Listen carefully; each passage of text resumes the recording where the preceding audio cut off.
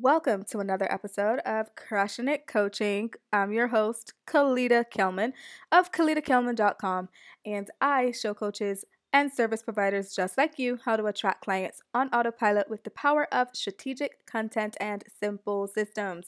Today, I'm talking about something that a lot of women struggle with, not just coaches and service providers. Although we struggle with it a lot because, as service providers, as coaches, it takes a lot of energy to coach, to provide a service, and sometimes we don't realize just how much energy we are expending. So, I want to talk about how I work really hard to avoid burnout in my business. I have experienced burnout on more than one occasion, and it's not a good feeling. And it is in all of our best interests to make it a priority to check in with ourselves to avoid that dreaded burnout. And I know that a lot of coaches don't talk about this online because it's not the fun part. It's not the glamorous part of running a business, but it's the real part of running a business. It can happen, and it's happened to so many women. And I want to share with you some practical things that you can do to help you avoid burnout. So, if you're here for all of this and you want to learn exactly what I do on a daily, weekly, monthly basis and, continuous basis, then definitely stick around, grab a notebook, and let's do this. So, number one, I plan ahead as much as possible. So, yes, your kid will get sick. Yes, you'll have something you need to do for your job or, emergencies happen. But as much as possible, I plan ahead. And what that allows for me to do is to see my day as I want it to happen, and it allows me to have as much control as I possibly can. See, one of the reasons why we don't have control, why we feel like we're all over the place and always working and always doing the most, is because we don't plan. You want to schedule as much as possible. So, if you've been with me for a while, then you've probably attended one of my workshops or you've been hanging with me on Instagram. You know that I use Google Calendar to as my digital calendar. And the reason why is because, well, first of all, it's free. Secondly, it syncs with almost every app that I use. So it's really awesome to have something that syncs really well with what I'm using. So my schedulers and my other planners. And I like it because there's an app for it. Put it on my phone. I can use it for my phone, my iPad.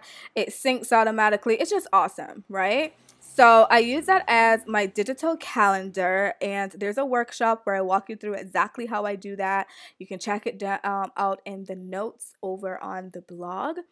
And I also have a physical planner because, yes, I'm a little old fashioned. I love to put things on paper. I like to use the stickers and the colored pens and just decorate it. So I use my physical planner as well. So I have the digital with the Google Cal, and then I have my physical planner and I make it pretty. And if it ain't scheduled, if it ain't in that planner, then it's not going to happen. Okay. So that's the first thing. You want to plan ahead. If it ain't scheduled, it ain't happening. That's number one.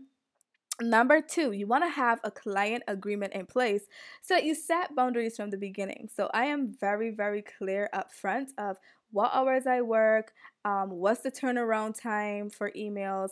And it's not always that, okay, I'm going to take 24 hours to respond to your email. I usually respond to them within an hour or less for the most part, but I set that expectation because things happen. So if I'm with my daughter, if I'm out doing something or whatever the case may be, I want to give myself the space to not have to be freaking out. Oh my goodness, my client just emails me. I need to respond. No, I've set those boundaries ahead of time, and my clients get that in the client agreement. So set those boundaries. Let them know what the turnaround time is for whatever service you're providing, maybe responses to emails, edits, whatever it is that you have. Having that client agreement protects you and it also protects them. Okay, so definitely think about how can you incorporate setting those boundaries from the beginning.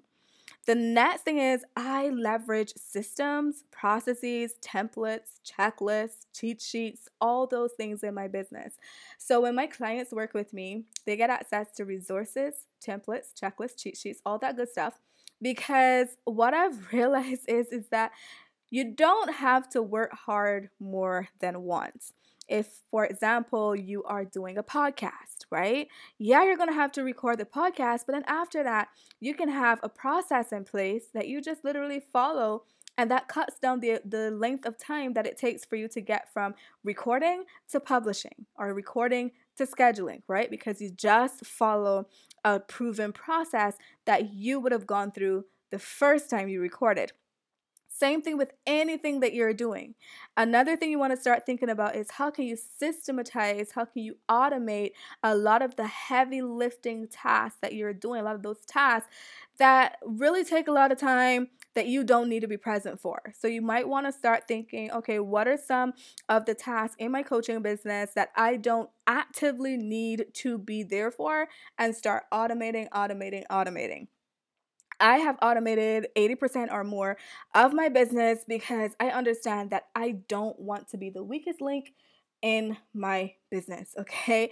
And what I realized is when I look at the clients that get amazing results with me, when I look and I ask myself, why do my clients get results? Why are my clients able to cut down the amount of hours that they're working in their coaching business? It's because, hey, we're focusing on those client attraction activities. We're automating the processes, as many processes as we possibly can. And then we're being very, very, very intentional with where we spend our time. And this will make your life a whole lot easier, and it will transform the way your week flows. So, right now that I'm recording this episode, I'm super busy. I am in college full time. I work 40 plus hours in my job. I am booked out with clients, and I'm a single mom to my daughter who is 8 years old as of the recording of this podcast. And I get so many people asking me, how do you get it all done? How do you balance? How are you not burnt out? Here's the thing, I check in with myself regularly to make sure that I'm not approaching burnout, because it will sneak up on you and it's a killer. Because when you are burnt out, you don't feel like doing anything and you're no good to your family, your friends, your clients, your business, nothing. Okay, so it's very important for you to check in with yourself regularly. And then another thing that I do is I schedule my self-care. So we're really good with scheduling clients, scheduling business stuff, scheduling appointments, scheduling all the other things that we see as priority. But one thing that I've started to do is scheduling self-care. Self-care can be as simple as getting your hair done, getting your nails done. It could be as simple as taking a walk. It could be playing a game with your kids. It could be date night. It could be pampering yourself at home, giving yourself your own mani or pedi, giving yourself a massage. So you can do hand massages, foot massages. It could be as simple as reading a book, journaling, spending some quiet time listening to music. It does not have to cost a lot of money, but what it does have to do is happen every week. You want to spend at least 30 minutes to an hour every week to get started doing something for you, okay? Just relaxing and unwinding. And what that also does, yes, it helps with avoiding burnout, but it also increases your creativity.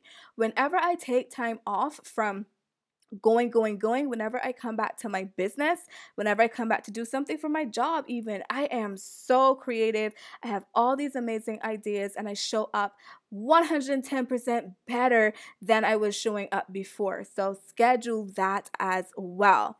And then there's just one last thing that I want to share with you, that I want to remind you. You are not superwoman. None of us are, and it is okay. I know a lot of us strive to be super moms and super bosses and all that stuff. Here's what a super mom is. Here's what a superwoman is. Here's what a super CEO, super coach is. It's a coach, it's a woman, it's a mom, it's a CEO who is not burnt out and who is showing up as her best self. That is what a superwoman, super coach, super CEO is. That is it. Show up as the very best version of yourself that can show up for your clients, for your friends, for your family, for your children, for your business in the very best way that you can. And that means that you can't be tired all the time. You can't be burnt out. You need to be taking care of yourself. When you take care of you, you're better able to take care of the people and the things that you love and care about the most. So I hope that this episode was helpful. If it was, drop me a comment in the comment section on the blog. Definitely review here on the Apple Podcasts app, and you can reply to the email or over on Instagram and let me know if you have any questions, any feedback. Let me know what you think. And until the next episode, I'm Kalita, and you need to keep crushing it coaching.